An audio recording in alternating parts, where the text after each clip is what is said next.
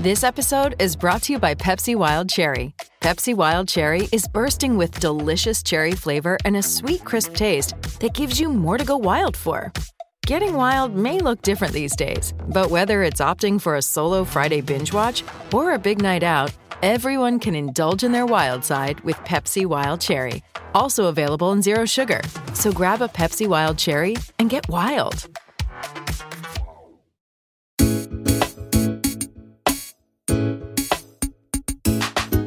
The Sports Walk is back. Watch Season 3 of Backpack Broadcasting's original web series that brings you the opinions of real sports fans. The first 2 seasons and current season are available now for viewing on the Sports Walk YouTube channel and Facebook page. Check out the 2017 NYC WebFest official selection and see what other sports fans have to say on the hottest issues in sports today. It's easy. Just take the Sports Walk.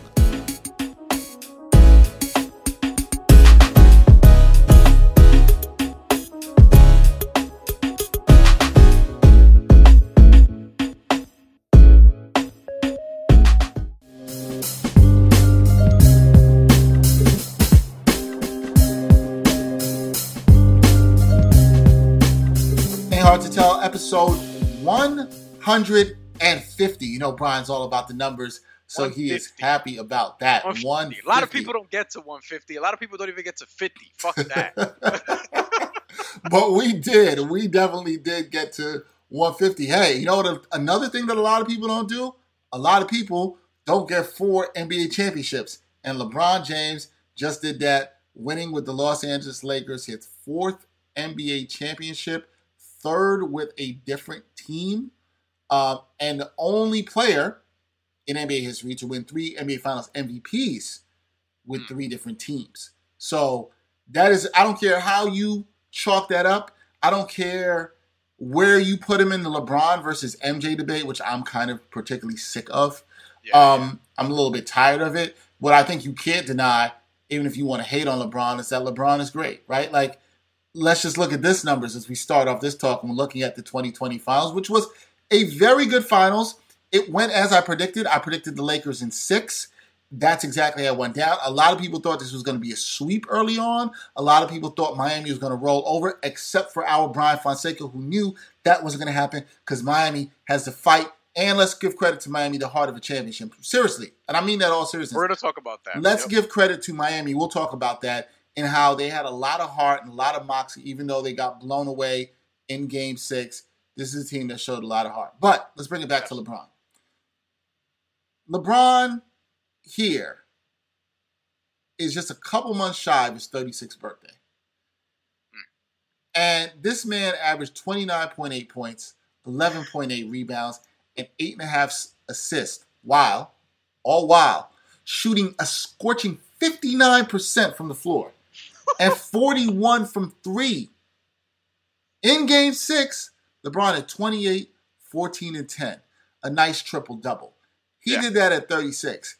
Let me tell you something, people. And it's not even a top whatever game for him. No, it's not. It's not even like a great LeBron game. It wasn't an all-time LeBron game. The better game in the series probably came the game before and a loss in Game 5, which was a really great game by LeBron, including which he was, 6 of 9, 6 of 8 from 3 in that game. LeBron was phenomenal in this series, absolutely deserved the MVP, although you obviously could have had a case for Anthony Davis, but I think the last 2 games really pushed it to LeBron. But at the age of 36, and I would like to say this, I'm 37 years old. What I'm about to say, Brian doesn't know anything about. He has no idea about this. He doesn't know anything about this. Yo, you start getting up there in age, you start feeling things a little bit differently. And I'm somebody who's active. I work out. I consider myself in pretty damn good shape. Not out here trying to get sloppy. LeBron is in phenomenal shape. And this man is still keeping his body. And another thing I know Brian and I are going to get into, in this bubble, his mind sharp to be able to perform at a high level. And for me watching that I respect that a ton. I see the work. Whenever I see greatness, I see the work people put in. The time, the dedication, the sacrifice. And this is what I see at LeBron. This is the reason I watch sports. I love seeing that high level of work. And for him to work at this level and then execute, tremendously amazing. I know you and I, we both picked the Lakers at the beginning of the year to win this. Some people doubted the Lakers. They didn't think they were that good. Everybody was on the Clippers bandwagon. And I'm not here to laugh at those people who say they were wrong or whatever. Nah, we're not doing that. But look, the Lakers played like champions. They got it. They looked like they're the two best players on the floor the entire series. And they got the job done. I'm thoroughly impressed with what we saw from LeBron and the numbers I just mentioned. Just thoroughly impressed by this guy. And wherever you want to rank him, the one thing you cannot say is you can't say that he isn't great. Right? See the shirt I'm wearing today? It's a quote. It's a quote from Omar from The Wire. If you come at the king, you best not miss. And look, the King's had people taking shots at him. He said he wants his respect after he won that championship. And I think that had a lot to do with, Brian, had a lot to do with the fact that people haven't still respected him as still the best player in the league. They've moved and rushed to pass it on to other people, but LeBron is still showing that he, at the age of 36, is playing at one of the highest levels any of us watching basketball has ever seen from anybody at that age. Yeah, it's ridiculous at this point. He has, I would probably say, in terms of, or at least he's gonna have, in terms of longevity, he's gonna have the greatest career ever by the time he retires if he keeps going at this rate. And that's even with Kareem Abdul-Jabbar having 20 years of just one of the greatest careers we've ever seen. Like, LeBron might eclipse that in some way in the future. Like, it's still very possible, and we'll get into this later on, that he gets another championship because the odds are kind of in his favor.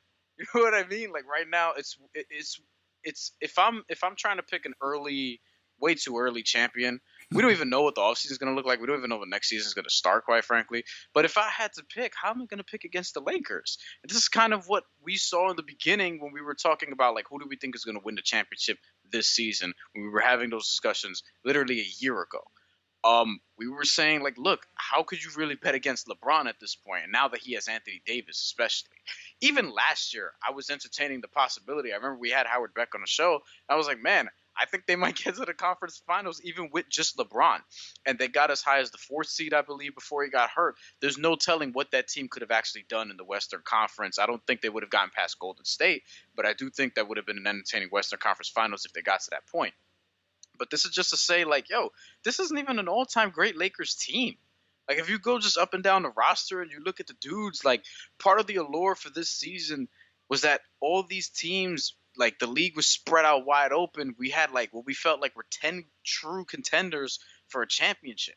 That's how you wind up with Miami in the finals, by the way, because they were able to get past all these other teams and beat Milwaukee and beat Boston. And Toronto had a dogfight with Boston in the playoffs. And Indiana had some injuries, so that took them out of the picture early. Philly underperformed. And then eventually Miami was the last one standing. But we thought at some point that all of those teams, minus except for maybe Indiana, was going to make it to the finals at some point, or at least had a great shot at doing so. You know, think about what a Boston versus Lakers series could have been.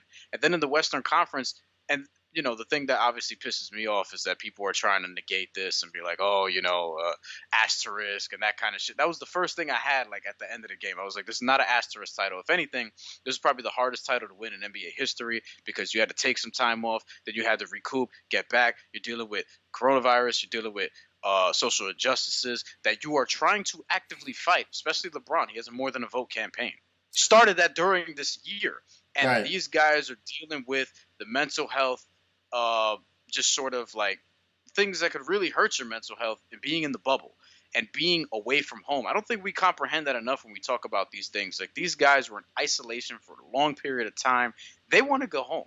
There are players that I'm sure that in the bubble, they wanted to just lose in the playoffs and just go home. It's like, yo, I want to be with my family. I don't want to be isolated here. You're living away, basically on an island in this bubble for the Lakers and Heat 3 months or so, and for a bunch of reporters that were there. You're talking about a lot. So I think that was a lot to ask for, and for them to do it is not an asterisk. It's special. It's a very special NBA championship.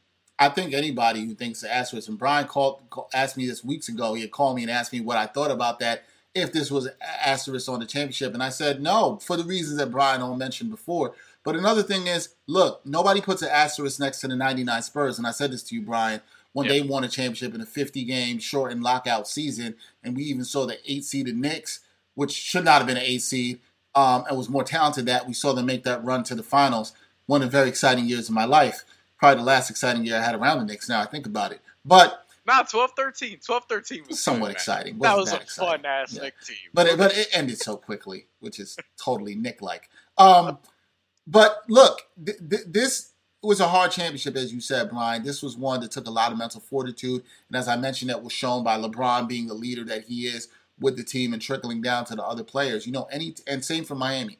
Any teams to hang in there this long, to stay tough, keep their eyes on the prize, and continue to battle for it, that's not easy. So, yeah, that asterisk talk, that's nonsense. And I think that's for a lot of people, they don't understand what it's like to work and be away from your families. When you work and you have to be away from your families, I've actually done that. Not easy. Same. So I can't even imagine having to do that and get your body ready and your mind right and perform at a high level. Anytime you're gone for an extended period of time and you're working and you're trying to perform at something at a high level and you're away from the comforts of your home and the people you love, it's not easy. It wears on you after a while. It's all good at first, but then it kind of wears on you. So you need to understand that was not easy for a lot of these guys. I don't care whether you're LeBron or you're the 15th man on the bench. It wasn't easy at all whatsoever. But with all that being said, we laud the Los Angeles Lakers, but we got to give some props and kudos to Brian's Miami Heat. And, look, man, when I look at the Heat and I look at what they did, we can talk about their run. But we got to talk about one thing. And we've brought this up in the podcast before, so I don't want to belabor this. But I do want to say, we saw some great performances from Jimmy Butler, Brian's boy. And Jimmy Butler, and I like to know this from a lot of people. I really want to know where people see Jimmy Butler. Where you see him, because 2 seasons ago, let's just go to 2 seasons ago, people. Yeah. People were talking about, I don't know, Jimmy Butler's a problem. He's a cancer. Can't get along with anybody. The Bulls didn't want him to be the face of the franchise. Then he goes to Minnesota, and it was deemed that he couldn't get along with the young guys. But now we know through further reporting, the young guys wasn't putting in the work that Jimmy Butler respected. And I have no problem with Jimmy Butler not respecting that. Jimmy Butler then goes to Philadelphia, and Brett Brown had problems coaching him. And I think it's fair to then question, and we might get into this in a future podcast, why the 76ers chose Brett Brown, who's no longer coaching the team, over Jimmy Butler. I don't ever feel like that's the way you want to go with it. Like, I think that's fair to question that, right? You can't just go with it that way. Brian always talks about fit and being in the right culture. Culture is an overused word. We know that. We've heard this in sports. But it appears, at least from what we saw throughout the season, because I said it looked good in the beginning of the season, but towards the end of the season, we see Jimmy Butler fits this Miami team. He is this Miami team. He is this Miami culture. And look, we saw times in the playoffs when they needed a big game from him, the man stepped up. He could give you 40. He'll give you 35. When he needs to blend in and pass, he did. That man's really about what he says, and we need to put some respect on his name. And when I say respect on his name, maybe it's time to start looking at this dude as one of the 10 best players in the NBA, or higher if you want, because one thing you count on with Jimmy Butler is he's going to deliver in the playoffs, however you may need it to be. And he showed that this postseason. And nobody's talking anymore about how Jimmy Butler might be a cancer, how you can't get along with Jimmy Butler, how you can't build a franchise around Jimmy Butler, because he checked off all of those things in these playoffs, right? Jimmy Butler's tired. Tom Thibodeau wore his legs off. That nonsense that people say. Right. All this stuff, all that's out the window. And I'm calling out some of the media. If you're from the media and you said this stuff, own up to it and be better. Say that you were wrong, because you labeled Jimmy Butler as such a thing without understanding Jimmy Butler. Maybe Jimmy Butler wasn't the problem. Maybe it was the teams that he was around. Maybe it was his environment, as we're probably seeing. That is the problem. So before Brian gets on his soapbox, I just want to say we got to put some respect on Jimmy Butler's name. We got to take a hats off to his performance. He had a fantastic performance in Game 5, which is one of the duels for the ages going against LeBron. I mean, he was fantastic on both sides of the ball. Look, man, if you're not impressed with anything in this playoffs, you got to be impressed with the Heat and what they did and the culture they built, but you also got to be impressed with Jimmy Butler. 43 minutes a game in the NBA Finals. 26 points, 8.3 rebounds, 9.8 assists. We can basically say 10 assists per game. 2.2 steals, 0.8 blocks, only 3 turnovers a game, given the amount of times he had the ball in 43 minutes per game. That's damn impressive. 55% from the field and almost 83% on free throws, 9 attempts per game. And the memorable photo of him leaning over the table late in Game 5 while he was having that all-time great duel, as you said. I hate the way we evaluate players, generally speaking, because we look at talent more so than anything else. Mm-hmm. And I think we make that mistake in just evaluations, period. Like, Jay Electronica, we give him a pass because he's such a great artist, even though he's put out like 2 albums despite being an artist for like 15 years or whatever the case may be. I'm hyperbole there, but at the same time, it's like that sort of is what it is. Like, we just give a pass to certain dudes because they're talented. And a lot of guys in this league are talented. It's the fucking NBA. But Jimmy Butler has proven that he is a winner. And he is very talented, but also he's going to be but so talented compared to some other guys because he was 30th overall pick in his draft and came out of junior college. But he's accomplished more in the NBA than James Harden has. Full stop. Right? He has accomplished more in the NBA than James Harden has. Like, yes, James Harden has an MVP. What playoff moments does James Harden have? The playoff moments that we remember is him falling short.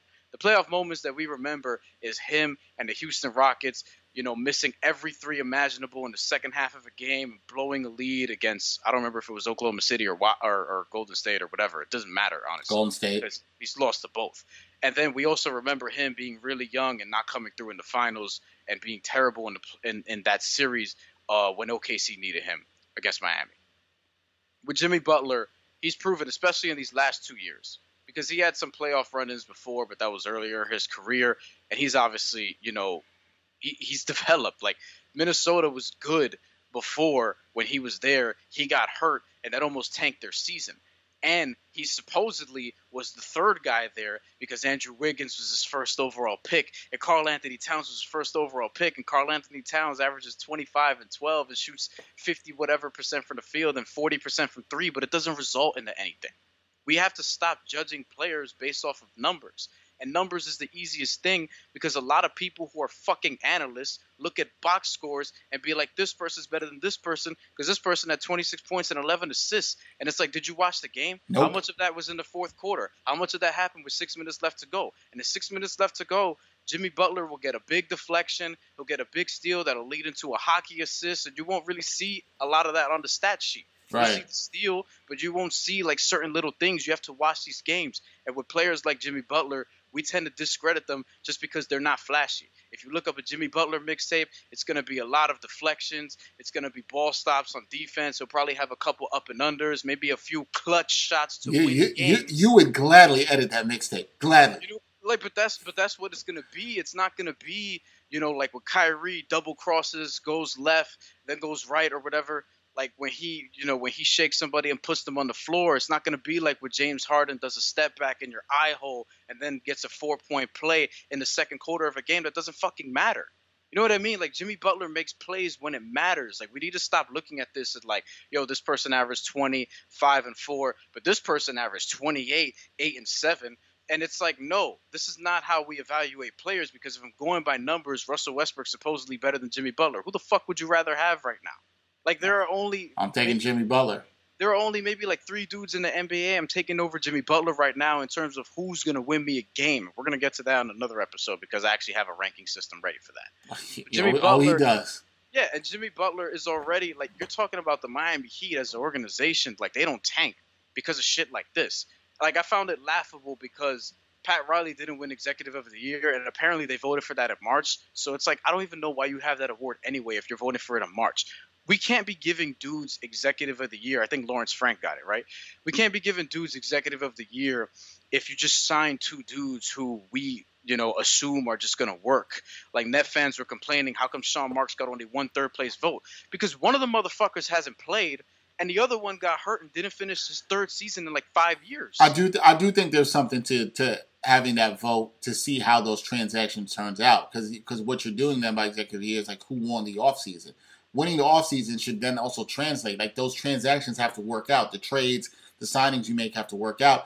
And your point being that the Jimmy Butler sign and trade, let's also be clear, absolutely worked out for the Miami Heat. Well, that's the thing. And they're set up to have a really good future. They did it without really giving up anything of significance. They did it without cap space. Yeah. Like, we were like, yo, how are they going to make this work? Because it's like, okay, we'll put Josh Richardson here, Hassan Whiteside, whatever. Oh, we got to take back Myers Leonard, whatever. Like, and they somehow wound up with Jimmy Butler because Philly didn't want to keep him because they wanted to keep Brett Brown. And they got swept in the first round of the playoffs by Boston. And Jimmy Butler was 2 games away from taking down LeBron James in the finals now. obviously Game 6 was what it was. It looked like they were tired. I kind of wish that game was on Monday because I turned into ESPN and they're talking about fucking Dak Prescott breaking his leg. And no disrespect to Dak Prescott, all prayers and thoughts and all that stuff, goes out to him. But the NBA Finals ended last night. We're talking about football? Everybody, that shit is ridiculous. Well, it's America and everybody can't wait to get back to football. And furthermore, and this is probably going to be my last point on this, or maybe, I don't know, because I might ramble some more. But here's my thing. I actually had genuine issue with how the NBA Finals was covered. That shit was like a Lakers coronation from before that shit started. They were like, yo, when is it? They were just kind of up in there oh, who they got to play? Oh, it doesn't matter. And I love that Miami played themselves into being more than a footnote because I think that what people expected was for them to just be a footnote, a 4 or 5 game sweep or gentleman's sweep on this ride. And it's no, Jimmy Butler showed you that even with Bam being way less than 100% and not really himself this series because of that injury, Goran Dragic trying to play through plantar fasciitis in the last game, that dude from Slovenia is tougher than a lot of Americans think they are. I'll say that much also. And you had Jimmy Butler, who sprained his ankle in Game 1, came back and still had the series that he had. I'm not even sure if he was 100% given the ankle. I don't know if that was Probably not. And I just assume at this point of the year that nobody's 100%. I just always assume that. But I love that they came in, did what they did, played well other than, parts of Game 1 and then Game 6, obviously, because the gas tank was just too low and, the Lakers turned it up to a level that the Heat couldn't get to. But they're here to stay. And whoever thinks that they're just going to have this easy route to the Eastern Conference, the Eastern Conference is going to be great next year. Boston, Toronto, Miami, Brooklyn. I mean, we'll see how that goes, but talent-wise at least, even though I hate judging people on just talent, they should be good. They should be up there. And Milwaukee, they still have Giannis. They still have Chris Middleton. Rumors about them adding CP3, I don't know. But the ESPN coverage, I'm like, man, I'm listening to Mark Jackson, and I could tell he hasn't seen this team play. He's saying things everyone's like, yo, Jimmy Butler needs to take over. He needs to da-da-da-da-da. And it's this is not how they play games. He'll find openings like he did later on and was able to do some of those things that people wanted him to do. And then, you're looking at, the Heat go on this run at one point. I think it was in Game 3. And then Mark Jackson's complimenting the Lakers defense while the Heat are going on this run and they go up double digits. And I'm like, what the fuck? Just the coverage on ESPN, I was actually disappointed in because it was very Lakers heavy, which I kind of expected, but it was to the point where it was obnoxious. And then they were using this Kobe shit, and RIP to Kobe forever, but they were using Kobe Bryant's death to sort of add to the coverage and be like, yo, this is for him, da-da-da-da-da. And it's like, yo, son, can we not use it in that way and exploit his death? Yeah, I think Mamba snakeskin jerseys in Game 5, and they took that shit and ran with it, and I was low-key glad that Miami won that game. Because if the Lakers would have won that game, the coverage just would have been nasty. Not for just ESPN, but just in general. I think people wanted the really nice narrative with that and a nice tie. It ended up being that, but it didn't work out the way they wanted to with them winning in the Mamba jerseys. With all that being said, it was a fantastic series, good NBA Finals, and the other thing I will add before we wrap. I love the Jimmy Butler performance, by the way. Yeah. Right now. and the other thing I'll add before we wrap up is, we just have to look back. Before the NBA went to this bubble, did not think they should play. I didn't think sports should return. Sports has been fine when played in a bubble, and we're seeing all the problems that the NFL is having right now with that. We will get into that more, I'm sure, throughout the season as this goes on. But we got to give kudos to the NBA. I tweeted this last night. Great finals. Salute to the Lakers. Salute to the Heat for doing what they did. But the NBA put on this bubble. There were 0 positive COVID tests while games were played.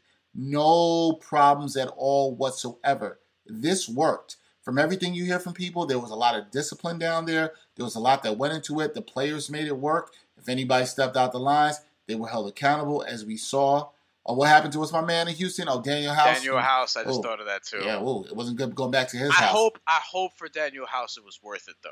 Because, look, they were one game away from elimination. You know what I'm saying? I don't I tweeted this out or something to this effect. I was like, yo, how does she look? It don't matter. It don't matter. It didn't even matter about all that. You know why it didn't matter about all that? You saw what his wife tweeted? He got to go back to that house for that. Yeah. I forgot he had a wife. Yeah. Yeah. All right. But kudos to the NBA because the NBA did a fantastic job with this NBA, and holding it down. WNBA too. NWSL, National Women's Soccer League, which is still going on. MLS, which I believe is also still going on. And MLS had a little shaky start, but then it was fine. This is going to show you, and just on a note with that, to bring it back to society, we can have these things we want in society, but it's going to take a lot of discipline. It's going to take a lot of control. And this is why for people out there, just regular, not even in sports, wear your damn masks. Please wear your damn masks. To the fools out there that don't want to do this so we can keep the virus down, as we're probably heading into a second wave the way numbers are looking right now. But with all that being said, really good to see what the NBA did. Glad I got to see basketball at a high level because there was great basketball played here in the bubble, and there were some really exciting performances. And so, as much as funny is weird, because at this time of the year, we're usually about to start talking basketball, and we are ending a basketball season. Yeah, I can't look forward to next season. I don't know what it's going to look like. I don't know if it'll be in arenas. I don't know if it'll be in a bubble. I have no idea. The one thing I'm confident about with the NBA is they have done right by the players, and they will look to do the right thing for the players' health and safety. And, salute to them. But a great NBA Finals and great basketball seasons. It was a long one. Took 12 months.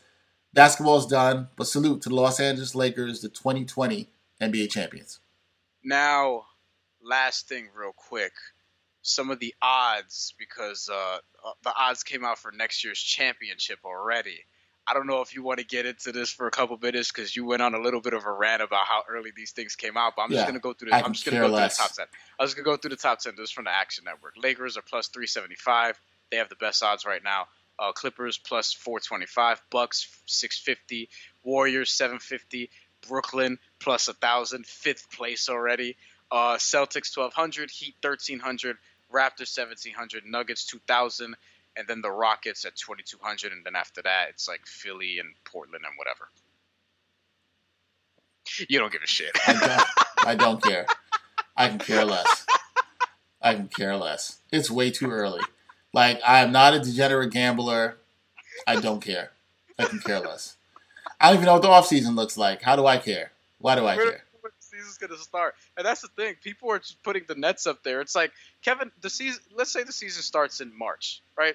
March, because that's just possible. Or let's say February, right? Kevin Durant will be 20 months without playing. 20 months removed from playing his last NBA game. Kyrie Irving over a year. Karis LeVert. I mean, he gets hurt a lot, unfortunately. And I like Karis LeVert. Or he might not be on the team. Who knows? I don't know. Or he might not be on the team, but it's like the odds. Like it's stupid. I have nothing to say other than that. Looking forward to next season. We could end it there. What's up, listeners and supporters of the Ain't Hard to Tell podcast? We need some help from you, and it won't take up too much of your time. As we grow, we always want to hear your feedback, so take a minute or two to fill out a short anonymous survey. The survey link is right in the episode notes for this podcast. It's easy and takes less than 5 minutes. As always, we thank you for your continued support. All right, so for our guest today, we have a special guest because we've been wanting to talk about boxing and a fight that is upcoming that we're very excited about. We have Ryan Songalia of Ring Magazine. He's a boxing writer for them. Ryan, what's up, man? How you doing? Very well. How about yourself, guys? Doing good, man. Doing good. Just staying safe, healthy through this quarantine as best as we can. That's what we're doing. So you've been doing the boxing writing thing, reporting for a while. Brian loves boxing. So do I. Brian loves it more than me because he loves violence, period. No, it's because I'm Puerto Rican. That's why. There you go. and Puerto Ricans have a great history with boxing. Yeah, there you go. You're riling them up now. Yeah, like I pointed this out the other day because somebody said, like, who's the fighter that got you into boxing? And I was like, it was Felix Trinidad because I've been watching him since I was 3. And we share a birthday, which is crazy. I didn't know that until I got older. We have the same birthday, January 10th. That is Actually, crazy. who got me into boxing? There were 2 guys. It was Tito Trinidad and Prince Nassim Ahmed, because Ahmed was really short, and everyone always thought I was Puerto Rican, and so I love Trinidad. There you go. You could definitely pass as one of them. No, I can see that too. I definitely can see. I can definitely see that too. So Ryan, you've been doing this for a while. You talked about how you fell in love with the sport. How did you get from falling in love with it, loving the sport at a young age, like myself and Brian, to writing about it?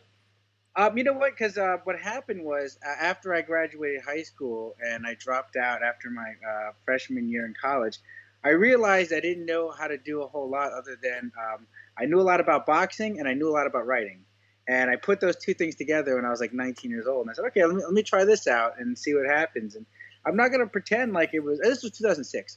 I'm not going to pretend like it was automatically off the bat. It was lucrative financially. I always held jobs up until like maybe 10 years ago because I had to supplement, my money, but it was always an adventure. So it took me everywhere. Like, it was like one of those things where it's like, okay, you're into boxing, you're going to get published. You're not going to get paid. I didn't get paid for my first few years, but you're going to have a lot of fun. You're going to be around the sport you love, and you're going to get valuable experience. So in a lot of ways, I went to almost like on-the-job training college of boxing reporting by just going everywhere that there were fights and showing. There was no card that was too small for me. So some of my most treasured times in boxing were at those little forgotten boxing cards in like suburban New Jersey or outer borough New York. That's what I love. Right. Yeah. No. How different is the landscape now compared to, I guess, when you were breaking in? Because the way I experienced it was just like, So the first fight card that I covered was Barclays Center 2016. I want to say that was Leo Santa Cruz and Carl Frampton, the first fight that they had. That was a good fight for your first. It was really, and I had did a profile on Tevin Farmer at that point. And I had sort of developed this thing with him, I guess, right? And what I noticed was that the access was there or whatever, but I expected more writers, not as many like video folks and YouTubers and things of that nature. So I guess tell me about like the landscape and what you've seen in the shift, because we've had other podcasts, one guest in particular, Xavier Porter, where we talked about like how this can be in terms of like boxing reporting now. Like, I'll tell you, it's changed a lot, because when I first got involved in boxing, you had all the newspaper guys. It was I was the newbie guy, but you had Thomas Hauser, you had Tim Smith, you had, George Willis, you had the newspaper guys. They were, established guys who I've been reading since I was a kid. I went away to the Philippines for a few years. I came back and covered a fight at ringside, and I realized I didn't know who most of these people were anymore. Like, I was gone like 3-4 years. And like you said, a lot of YouTube guys, I guess they figured out a way to monetize, so that's awesome for them. Oh, yeah, they did. But like in terms of like writing and reporting, like actual like sitting down and banging out a deadline story, there are very few people who can actually do that. And I didn't realize that until I got older, that that's kind of a skill to have, to be able to sit there and like break a story. So, it's very different. A lot of the club shows, I miss the club shows. I really cut my teeth on the Broadway boxing shows. And the best venue for Broadway boxing, in my opinion, was the Manhattan Center, Hammerstein Ballroom. Those places, they were great wrestling venue too. It's an amazing wrestling venue right there. If you're a Ring of Honor guy or the WWECW, but in terms of like the shows now in New York, the club shows are really like just the preliminary like fights on a big card, because they'll stack a card with like 10 fights, and you may have like one guy or two guys who are local who are selling tickets. Either as the swing bout or as the opening bout, and it's I feel like New York with the insurance requirements now kind of killed off a small time local boxing, where like the headliner could be like a popular guy from Harlem or a popular guy from Brighton Beach, you know what I mean, something like that. And then they would all come here, and then they would that sort of era's gone. Unfortunately, it's I'm thinking about it. I'm thinking about it now that you bring that up, because I remember like there would be, and I wasn't covering the sport yet at the time, but I remember there would be fights at like the BB King Theater, Paradise Theater. I've covered stuff there. Paradise Theater. I'm forgetting the theater in Brighton Beach I've went to as well too. There's a bunch I used to cover, just like you, Ryan, all over the place, and I used to do a lot of video work for that. And Brian, I'm kind of mad Brian's missed that, because I think Brian as a journalist would have soaked it up so much. Yeah, because now that you bring that up, I would say that probably the most access or the best thing that I've done that's boxing related is when Dexter and I did this piece called La Cultura, which we were at King's Theater for, not Barclays Center or Madison Square Garden or whatever. And then I remember I did do a couple things at Resorts World Casino, which, I mean, not great, and it's all the way out in Jamaica, Queens, which is kind of far for me. But at the same time, it's like, yeah, like it's just totally different than being in an arena and there being two guards everywhere you have to freaking walk through. Yeah, that's but I'll tell you something. Like at those smaller shows, this is the great thing is that because you go to the big shows and like there's the fighter, who's the main event, he's a big star, and you have to wait till afterwards for the press conference. At a small show, that's where like the stars just want to hang out and like they're just watching the fights. So I would go and like I would run into like this is back in the day. I would run into like Paulie Malignaggi at ringside. I'd get a quick interview with him. You might see Winky Wright there. You might see Vernon Forrest. You might see all these guys who are just hanging out, just trying to watch someone else fight. And then hey, you got a couple of minutes. Let's get a quick interview in, that kind of thing. All right, enjoy the rest of the show. When you go to like Barclays Center, and they're great shows, or Madison Square Garden, you're dealing with a lot of security. Everyone's on top of their game, and it's much more formal than at a club show. Right. Yeah, absolutely. No, it's definitely much more formal. I'm glad you brought that up, Ryan, because you were able to see some of those local fighters like Paulie. Paulie, I think, was my first boxing story I ever did when I became a reporter. I interviewed him and went to a practice. Then I saw him in some other fights. So I had done some good stuff just like that. It's amazing how much great stories you can in that way. And it sucks that era's kind of gone. But Ryan, I won't say the real, we have you here because we want to talk boxing. But one of the reasons we had you here is Brian and I, we are both very excited about a fight that's coming up. And so we said we got to have somebody come and talk about it. And it is... Which one is it?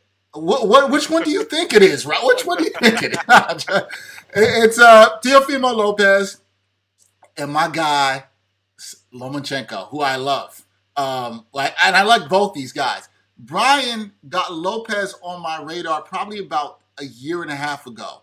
And then I really started watching him too. And so I'm gonna put it like this, Ryan. This is probably the most excited I have been for a boxing match in quite some time.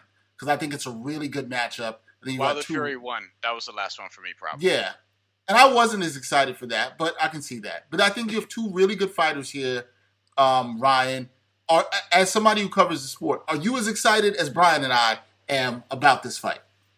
I'm excited because it's a meaningful fight, and unfortunately in boxing in recent years, with how sectarian it's become and divided, with the TV affiliations. Please get into it. Please get into it because we've talked about this a lot. But that's the thing. There've been all these excuses to not make fights, right? And now with the pandemic, there's even more excuses for people to not make fights. So this is a rare time where like two guys that you want to see fight are fighting. Right, so I think that's great. In terms of like the action, I think that it could be a chess match. It could be explosive. I think that it's interesting because Lomachenko now is a little bit older and he's not a huge 135. In fact, he's pretty small at 135, which I think makes it a little bit more interesting. Okay, what happens if he does get tagged? Because we've seen him get tagged before. I mean, I was there the night that Linares put him down. He got roughed up a little bit in his second fight in his only defeat against Salido. So, don't believe the hype when it comes to him being invincible. But, he's very much a vulnerable fighter. He's a human being. But, Lopez has his work cut out for him. So that is the thing, right? Lomachenko is definitely a very skilled fighter, as we know, right? And we've seen, like you said, he's been tagged before. We've seen it. Linares, you mentioned that matchup. We've seen that. We've also seen him get out of some situations. Lopez, 15-0, 12 knockouts, very aggressive guy. They have different styles. Do styles make the fight, Ryan? Do you think anyone has an advantage here in this fight, or is there somebody's style that makes it better for the one other guy to win? Well, when you're Lomachenko, you always have the style, right? So that's like he always goes into the fight with the skills advantage, the styles advantage, because there's not a whole lot like you can do to get ready for Lomachenko other than having previously fought Lomachenko. He's up and down, he's turning, he's using his angles. Like he thinks in a way that very few boxers do, unfortunately. A lot of guys, they want to be right here, and they'll make one move. They'll maybe come to this side, maybe come to that side, but he'll be this side, that side. He's, standing on his head behind you. You know what I mean? Like all sorts of weird things. I think that Lopez definitely earned the fight from the perspective of he's a popular fighter. He is He has a lot of buzz. He had a great win in his last fight, knocking out Richard Comey to win the title. But he's really stepping up. Richard Comey, go from Comey to Lomachenko in terms of skill, and that's like it's like being in a different sport. So but I know Lopez is really confident. He really believes in himself, and I think that's what a big part of what carries him. But I mean, from what I've seen of him before, he's gonna have to show us something different in order to pull this fight out. Something that we have never seen yet. I would agree with that. I also want to add, I could see this. To me, this is kind of a pick'em fight, but at the same time, I don't feel like this is a pick'em in the way that it'll be very close. I almost feel like if one dude wins, he's gonna dominate in some way. I feel like Teofimo Lopez, the sort of game plan for him is obviously to overwhelm him, to tag him or whatever, try to stagger him, whatever the case may be, use his power in that way. And with Lomachenko, I could see this almost being like a Hopkins-Trinidad situation where if he just sort of figures this out in 1 or 2 rounds, I think that it could look very quickly like it's too much too soon for Teofimo Lopez. I've been going back and forth on who I think is actually going to win. I kind of lean towards Lomachenko in this situation. I learned that lesson from Bernard Hopkins when I was 7 years old. For that reason, because he did that to Trinidad, so I was like, okay, yeah, the boxer will probably mostly win in this boxer versus puncher scenario. But I don't know. I don't feel like it's going to be close, but I also feel like it's a toss-up. Is that weird? A little bit weird. Hey, let's not bring up Trinidad Hopkins anymore. Yeah, my least favorite fight of all time. I'm sure it is. For the night, but no, I agree. Time to respect Bernard Hopkins after that. I had to really grow up and be like, all right, he's B-Hop. I tweeted about this. I used to fight with my little brother over that fight because he was a big Hopkins fan. I was a big Trinidad fan, and he would run his mouth, and then we'd come to blows. But Trinidad was 3-0. That's crazy. It is. Yeah, everyone has their match though. But I have to agree with you. I agree with you that I think that we will have a clear winner because just the styles, right? Lopez is a guy who, if he beats you, he's going to blow you out. We saw in the fight before the Comey fight where he had a lot of issues, and if he has those kind of issues against Lomachenko, that fight's going to go the other way, right? Yeah. So, and Lomachenko's a guy. He's weird because he's not really a mover. He's not a guy who circle the ring. He'll stand right there, and then he'll be here, and then you can't really. He's a boxer who pressures, right? It's kind of strange. He's a boxer who doesn't move but pressures, and then he forces you to make a mistake, and then he capitalizes on that, and then you try to get back, and then he capitalizes on that, and then it's like a guy playing speed chess. He's constantly hitting the clock, and you're looking at your clock and like, wow, where's my time? And I'm in trouble. Now I lost all my rooks and everything like that. That's what fighting Lomachenko's like, and I think that for a young guy like Lopez, I can see his inexperience kind of catching up to him.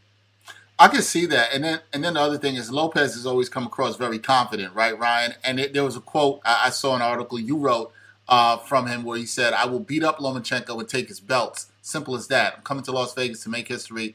I don't like the guy, and I'm gonna have fun as Lomachenko's face is beaten and marked up by my hands." Confidence has been good for him, right? But is this a case of being too overconfident? Because I think we all agree this is definitely a step up from his last fight. So are you concerned about him being too overconfident coming into this fight? Or should he go with what got him here? I agree with the second, your second option. Just go with what got you there. He is who he is. He's not going to become a different fighter, in one fight. I think that him being confident will help him in some regards. I am a little bit concerned about him stepping up there and, maybe after 1 or 2 rounds, he realizes, whoa, this is completely different than anything I've ever seen. But I think that he's definitely putting in the work. I've had, he's training over in New Jersey. I've had some friends who said that they checked out his training and they say he looked good. So good for that. Good for him. He's a young guy, but it's a completely different thing when you're in the ring with Lomachenko. Like people tell me, it's like, it's not anything like any other boxer. I remember seeing him. I think it was his 3rd pro fight. He fought in Macau or so, and I got to see him up close. It was a Pacquiao undercard, and I was like, oh yeah, Lomachenko. I heard he's a pretty good fighter. I saw his first couple fights. Yeah, he's all right. And then I saw him up close, like, whoa, he does that to people? Like, how is this possible? Like, why are they allowing this? This is amazing. Why are they allowing this? I like that. What do you guys make? Okay, so there's obviously a pandemic factor in here. Otherwise, I feel like we probably would have gotten this month sooner. Vasily Lomachenko, I'm looking at it now. So he hasn't fought since August of last year. Yeah. And that was a Luke Campbell fight. Actually, damn, that feels like a long time ago. Yeah, it really does. And then Richard Comey was in December. I think that was here because I think I was at that fight. Yeah. I think that was here. And that might have been on the Terrence Crawford undercard where he fought the dude with the long name. Yeah, whose name I can't pronounce. It was. Mean Machine. Yeah, that's what we called him. Which was, it was. I didn't think he was gonna put Comey away like that. But like, there's a factor in here where like Lomachenko's been out of the ring for over a year, and Teofimo Lopez has been out for 10 months. And I mean, that's a lot of time, but it's still less time to Lomachenko. Do you think that we might see some rust? Maybe this will be a slower pace fight than we think early on. That'll pick up around 3 or 4, or what do you think? I think that's always how Lomachenko goes at it, though. It's like he'll go out there, he'll touch you a little bit. Like his way of boxing is very strange compared to it's not. There's not a whole lot of parallels to him. Like even his training looks weird. But like he's a guy who he builds tempo. He kind of gets a feel for you. Then maybe like first round, second round, he'll touch you a little bit just to see where you are. And then he starts to pick it out 5, 6, 7, and then he's doing the Ole bullfighting, and he's whatever he's doing. Like even against who was it he fought? The other guy, Pedraza. He fought Pedraza. He was like having trouble early on, and then 10, 11, 12. Pedraza is barely making it out of the fight. So but for Lopez is always like. He's very tight, right? He's very like ready to spring, and so you never. He can go from doing nothing to knocking you out pretty quickly. So it's so hard true. to tell like when he's warming up because he's not a guy that unfortunately who sets up who will initiate a lot of work and then kind of work off of that. He likes to do this whole thing in the pocket. It's so true. I think that's a problem against Lomachenko, especially a guy who's going to switch, angles and come at you this side and that side. I think that he could have a lot of problems if he just sticks to that and thinks he's going to walk Lomachenko into a shot. Yeah, that's a great point because it looks when he fights Teofimo Lopez, it looks like he's almost just looking for the knockout the whole time. So I feel like with Lomachenko's movement, because, he'll stand here, he'll move over here. It's like his patience could actually come back to hurt him because Lomachenko will just be scoring in early rounds because he knows that, I don't need to do too much for this guy because he's going to look to knock me out. I could just keep giving him angles. I could jab him here, move here. And then all of a sudden he's up 3 rounds to nothing. And I think that's something that could get in Teofimo Lopez's head where he starts swinging for the fences and Lomachenko just has to stay out of the way of it. And then all of a sudden we have a fight that's, close to 12-0 at the end of the night. Yeah, that could really happen. I mean, I wonder about that, like how it's going to look. Lopez, it's like so hard to count a guy like a Lopez because it's like whenever they say, "Oh, I'm going to kill this guy," I'm going to, whatever. I'm like, does he know something I don't? He's explosive, man. He's very explosive. Some are always looking for more sports content, and among the glut of sports media, some are looking for sports content that dives a bit deeper and doesn't just stick to sports. So check out Backpack Broadcasting's original long-form sports journalism series, Sideline Stories. The award-winning original series takes viewers directly into underrepresented communities within the world of sports. It's a series that goes beyond traditional sports reporting, like box scores and statistics, presenting exclusive stories that you won't find anywhere else. With a diverse group of correspondents, the series provides interviews and interesting stories around the world of sports, because there is so much beyond the game, and so much that occurs off the field or court that impacts each of us and the world we live in. Giving a voice to athletes, coaches, fans, and everyone involved in athletics, Sideline Stories looks to push sports storytelling further than ever before. It's a winner of the 2020 Independent Shorts Awards, and all episodes of Sideline Stories are available for viewing today on Backpack Broadcasting's YouTube channel and Facebook page. But with this being said, Ryan, Brian and I have talked about, with this through the pandemic and this fight being on ESPN, and we think it's a good matchup. I think we all do. But it's two, names. People in boxing know Lomachenko. Maybe he's not a super household name. Teofimo Lopez is a rising star. How how big is this fight for boxing? I guess that's what I was going to ask. If this ends up being a good fight, a memorable fight, in whatever way you take that as, how big is this fight for the sport of boxing? Well, I think that it's big for us boxing people, right? It's like, oh yeah, this is a great fight because we want to see guys in fights that we don't know what's going to happen. You know what I mean? And unfortunately, like 99% of the fights, like, yeah, we know what's going to happen. You know what I mean? Like, it's we'll write our stories and say, hey, you never know, but we're thinking, yeah, well, I know. But this is a fight that Lopez, who I think is the underdog, should be the underdog, has a real chance of doing something because, how many times has there been like an old champion who's like so dominant? Like I'm thinking like Kasha Zhu against Ricky Hatton, that kind of thing where it's like you never know when a guy's going to fall apart in a night. And like you said, Lomachenko's been on for a while and he's a really small lightweight. Like he should probably competitively be at 126. And Lopez is like, the largest lightweight ever. You know what I mean? He's like a welterweight, fights as a lightweight. So how will that play out? In terms of like what this fight could mean, I think that obviously if Lomachenko wins the fight, it's another great thing on his resume for his future Hall of Fame consideration, and he'll get in. But with Lopez wins, and especially if he wins in a spectacular way on ESPN, on free TV or free cable. Well, I don't think it's free, but cable. Right. Accessible.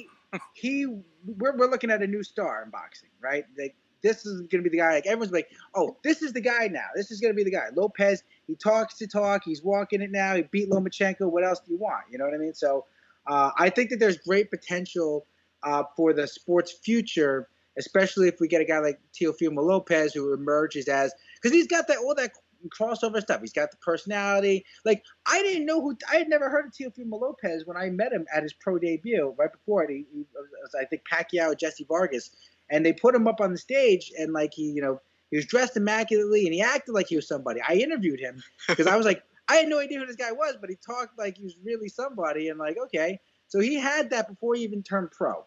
And if he could beat a guy like Vasily Lomachenko, then he's a star. And, when everything clears up, he's going to be headlining at Madison Square Garden. He's going to be headlining I don't think he's just going to be a New York fight. He's going to be like a guy that you could bring anywhere, Vegas, whatever, because he's got the it factor. But here's the thing for me, Ryan. If that happens and he does win, Lopez, does the sport know what to do with him, right? Because we talked about it before about how, we've seen fights that we already know the outcome, or there's a lot of fights that should happen, that don't happen, that annoy myself and Brian, like constantly. So if Lopez wins this, which I agree with everything you said, like this would be huge for him and this would put him to this next level, but does the sport know what to do with him with all the problems that are in boxing? Like, are you confident that he can fight good opponents and still be marketed well? I am because I think that Bob Arum knows what to do with a guy like Lopez, right? Like, that's, he doesn't have to be very creative to get him out there. And I don't see him being like, the way that Terrence Crawford is, where it's like, he's a great fighter, but he doesn't really bring a whole lot personality wise. And then like, to make people say, okay, you know what, this is a risk worth taking. People will, not want to have that fight, or like the big guys will be at the other, because if you're a 147 pounder and you're not with PBC, you're kind of limited. So that's a different situation. I think that when you have Lopez with all the belts basically, this is all the belts, right? I should probably know that. But with him having at least most of the belts, right, most IBF, then he's going to be a guy that you're going to have to fight. And there's going to be, I think there's real pay-per-view potential in Lopez because he knows how to market himself. Like the guy had business cards before his pro debut. He handed me a business card. I'm like, this guy was on point. You know what I mean? So I like that. The guy was already a businessman before he had already been involved in business. So I think with Lopez, he's the kind of guy that can break through those issues. And also, if you're 135, there's not a whole lot else where you can go. Exactly. He's the show in town. Yeah. Right. I'm looking at it now. So apparently, the WBC is not on the line. It's just the IBF, the WBO, and the WBA Super. WBA. Mm-hmm. So, almost all the belts. What I was gonna ask you is, do you think that, like, I mean, this seems to be starting a trend, or not starting a trend, but there seems to be like some other good fights that are trending in this direction of being 50-50 in the future. I'm looking at Leo Santa Cruz and Gervonta Davis as being one of them, although I don't like that it's on pay-per-view, but that is a pretty good undercard, so I'm actually not that mad about it. And then in November, are we officially getting Danny Garcia and Errol Spence? And to be honest, I don't know if that's a 50-50 fight for me, but I don't know if we're getting that fight. But like, one of my things in boxing right now is just the lack of 50-50 fights that we've talked about already. This is a fight that hasn't really excited me. This is a fight that's excited me more than any other fight since Wilder and Fury, and that's a long time ago. And not to do the MMA comparison, but comparatively, MMA is just putting out a lot more 50-50 fights, and people are just going to forever do that because they're the two combat sports that people pay the most attention to. For the future of boxing, do you think that this could be something that gets them maybe on the right track? Or is it just like, oh, Top Rank is two great fighters, they're doing business here, and the segregation is going to continue because Eddie Hearn and others don't want to put their money where their mouth is? I think that you're gonna get a mixed bag. I thought that pay-per-view, or rather big, I think it's a shame that Gervonta Davis is on pay-per-view, even though that's kind of like a good matchup in terms of the name. Even though I think that Gervonta Davis is way too big for him, but I think that it depends. It depends on where the fights can be made, because when you have Errol Spence and Danny Garcia, I don't think that's a 50-50 fight, but I also don't think anyone should ever overlook Garcia because he's very durable. We don't know what Spence has left after that car accident. And this is a guy, Garcia, who can be completely out of a fight, and then he's landing a right hand and you're on your back. And we've seen Spence get caught before, and get rocked. Pre-car accident also. Pre-car accident. Yeah. So, I mean, that's, we don't know how that's going to go. I like that fight. But, I would like to see it like in the 90s, like, Trinidad and Oscar De La Hoya. Even the fight, was kind of like, didn't live up to its hype. That was two guys who were big name guys who have brought in a lot of money. Don King and Bob Arum were like, you know what? Let's come together and make this money together here. I think a lot of promoters now, unfortunately, want to just do everything in house. I think it hurts the product. I would like to see more people when there's money to be made. And look, when we had Pacquiao Mayweather, not to cut off my own sentence, when we had Pacquiao Mayweather, how long did that take for two guys who to say, finally, you know what, let's make 9 figures together. You know what, let's put it aside, And now Pacquiao wants to fight Conor McGregor, apparently, or McGregor wants to fight him. And look, that fight's going to get made. Like, I have issues with that. And I have a lot of issues with what DAZN is doing with the YouTubers, and then like a lot of their guys on their roster, their fight, they bring in a lot of dudes you've never heard of, and it's like, this is our main event: a 25-0 champion versus a guy who's 19-3 with like 8 knockouts that you've never heard of, and they do that shit a lot, and that shit is annoying. DAZN in particular, I agree, and I think it's like because here's the thing: I actually I'm a graduate student at the CUNY Graduate School of Journalism. One of my op-ed pieces was like, oh, what really upsets me? I have to write an opinion. I'm like, I know what upsets me. These YouTube guys who like fight their friends, you know what I mean? And then they make a lot of money, and they're the main events. They're cosplayers. Like, back in the day, like I mean, I'm into anime. I would dress up like, Inuyasha or something like that. But I didn't actually go out there and think I was like an anime figure. These guys are cosplaying as boxers and getting to do like whatever they thought like Muhammad Ali did, and then they have a boxing record. And it's really, I think it kind of like shows how low the bar to entry, the barrier of entry is boxing. But I think it's kind of sad that like before, listen, everyone, in boxing at least, we're excited about Lopez versus Lomachenko. Yes. But if you ask the average person on the street, like, yeah, I want to see that Roy Jones versus Mike Tyson fight. It's not a fight. And that's a problem, right, Ryan? You're right. More people on the street would probably want to see that than this fight that's coming up, and that's a real fight. No one wants to see that. Right. Nobody wants to see that. And also, they might not have heard. They're like, the casual person, like, who's this Lopez guy? Who's this Lomachenko guy? They might not even know. It's entirely possible.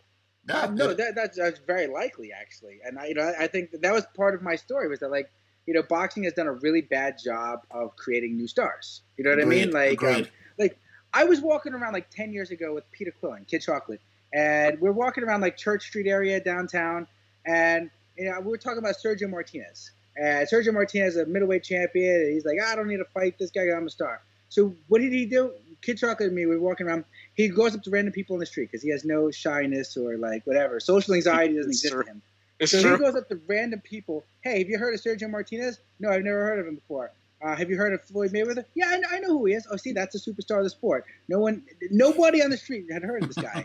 So and they didn't even know who Peter Quillen was. He's standing right in front of them.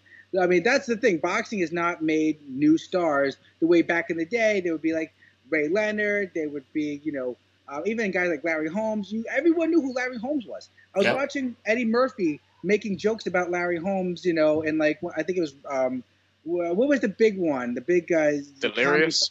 One of those things. Yeah. Oh, it was in Delirious. Yeah.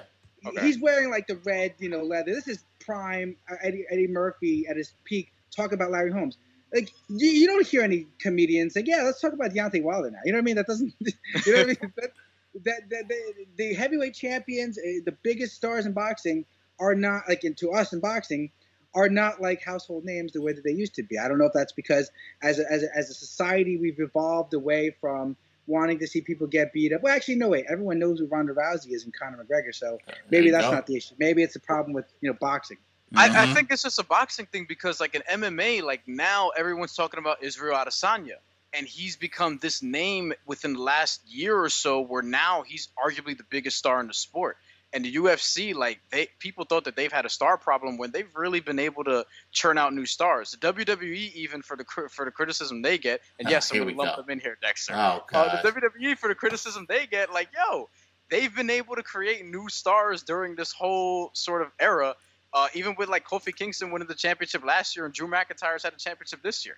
And it's like comparatively in boxing, it's kind of true. Like Deontay Wilder is one that always never made sense to me. He should have been a way bigger star than he was because he had a crazy knockout record where there was a point where I don't remember where it got up to, but he had, all of his wins were by knockout up until the Bermane-Stavern fight, and then he ended up knocking him out. And it's like, this is what people wanted, like a heavyweight champion who's like built like a small forward or a power forward who can knock people out with one shot and is actually quick. And his personality. And his personality and is from America. I mean, I know he was black and a lot of people are racist, but at the same time, it's like Deontay Wilder is exactly what the boxing fan would have wanted, and it didn't make sense that there wasn't more of a push to get behind him, I guess, from the mainstream audience. Like, let me tell you something. I covered boxing in the Philippines for a long time, right? And, we don't have heavyweights in the Philippines. So I was watching 105-pound, 108-pound fighters. I was on vacation, and I went to the rematch with Deontay Wilder. I'm just sitting there like, oh, yeah, I know boxing, sure. And then I saw what Deontay Wilder did to Bermane-Stavern, and I was, like, traumatized emotionally. Like, really, I was, like, shaking. I'm like, what did I just see? I was at that fight. This guy got killed. Why isn't anyone calling the cops? I have a video of that, actually, from ringside, because I was like, we're the one where he's standing in front of him like the Hulk, and then he just winds up and knocks him out. Like, I have that whole thing, and it was crazy. So with all that being said, I know there's so many problems with the sport. Ryan, this fight, Lopez-Lomachenko, what's your prediction? Who do you have? I got Lomachenko winning a pretty comfortable decision, I think. I think it's going to be early rounds. We're going to be seeing, Lopez is going to try some things. He's going to try to make adjustments. But I think when you talk about 7-8 rounds and, things aren't going his way, that's when Lomachenko steps up. He almost his pacing is almost like Alexis Arguello, and that he's a guy who will, you may get a couple early rounds, but you know what? He's going to be there for the championship rounds. And if you don't have the experience digging deep there and knowing how to adjust, and I think Lopez is going to have a hard time as the fight goes on. I'm kind of leaning the same way, Dex. I'm leaning that way too. No, I was going to say, that's kind of been my thought. It wouldn't surprise me if, like you said, in the early rounds, Ryan, we see some aggressiveness by Lopez that does give Loma some problems. But I think he's going to figure this out. Like, I think he's going to figure it out, and just the craftiness, the savviness, the way he boxes, like you talked about before, all the angles, the way he can apply pressure to you without really moving. I think I think it's going to be too much for Lopez. But I'm excited for him, man. Word. I hope. I've always said I like when Loma's challenged, and I like how I've seen how he's responded, and so I expect this to be a challenge for him in some regard. So we'll see. We'll definitely see how it is. All right, that's it. Ryan Songalia, check out his writing for Ring Magazine. He does a great job. Thank you, man. We got to have you back on the next time we talk about some boxing. Hopefully, there's another fight that really excites us for us to talk about. Hopefully. Yeah, no, I really appreciate having me on, and guys, I hope you guys enjoy the fight too. For sure. All right, brother. Be well. Thank you, man.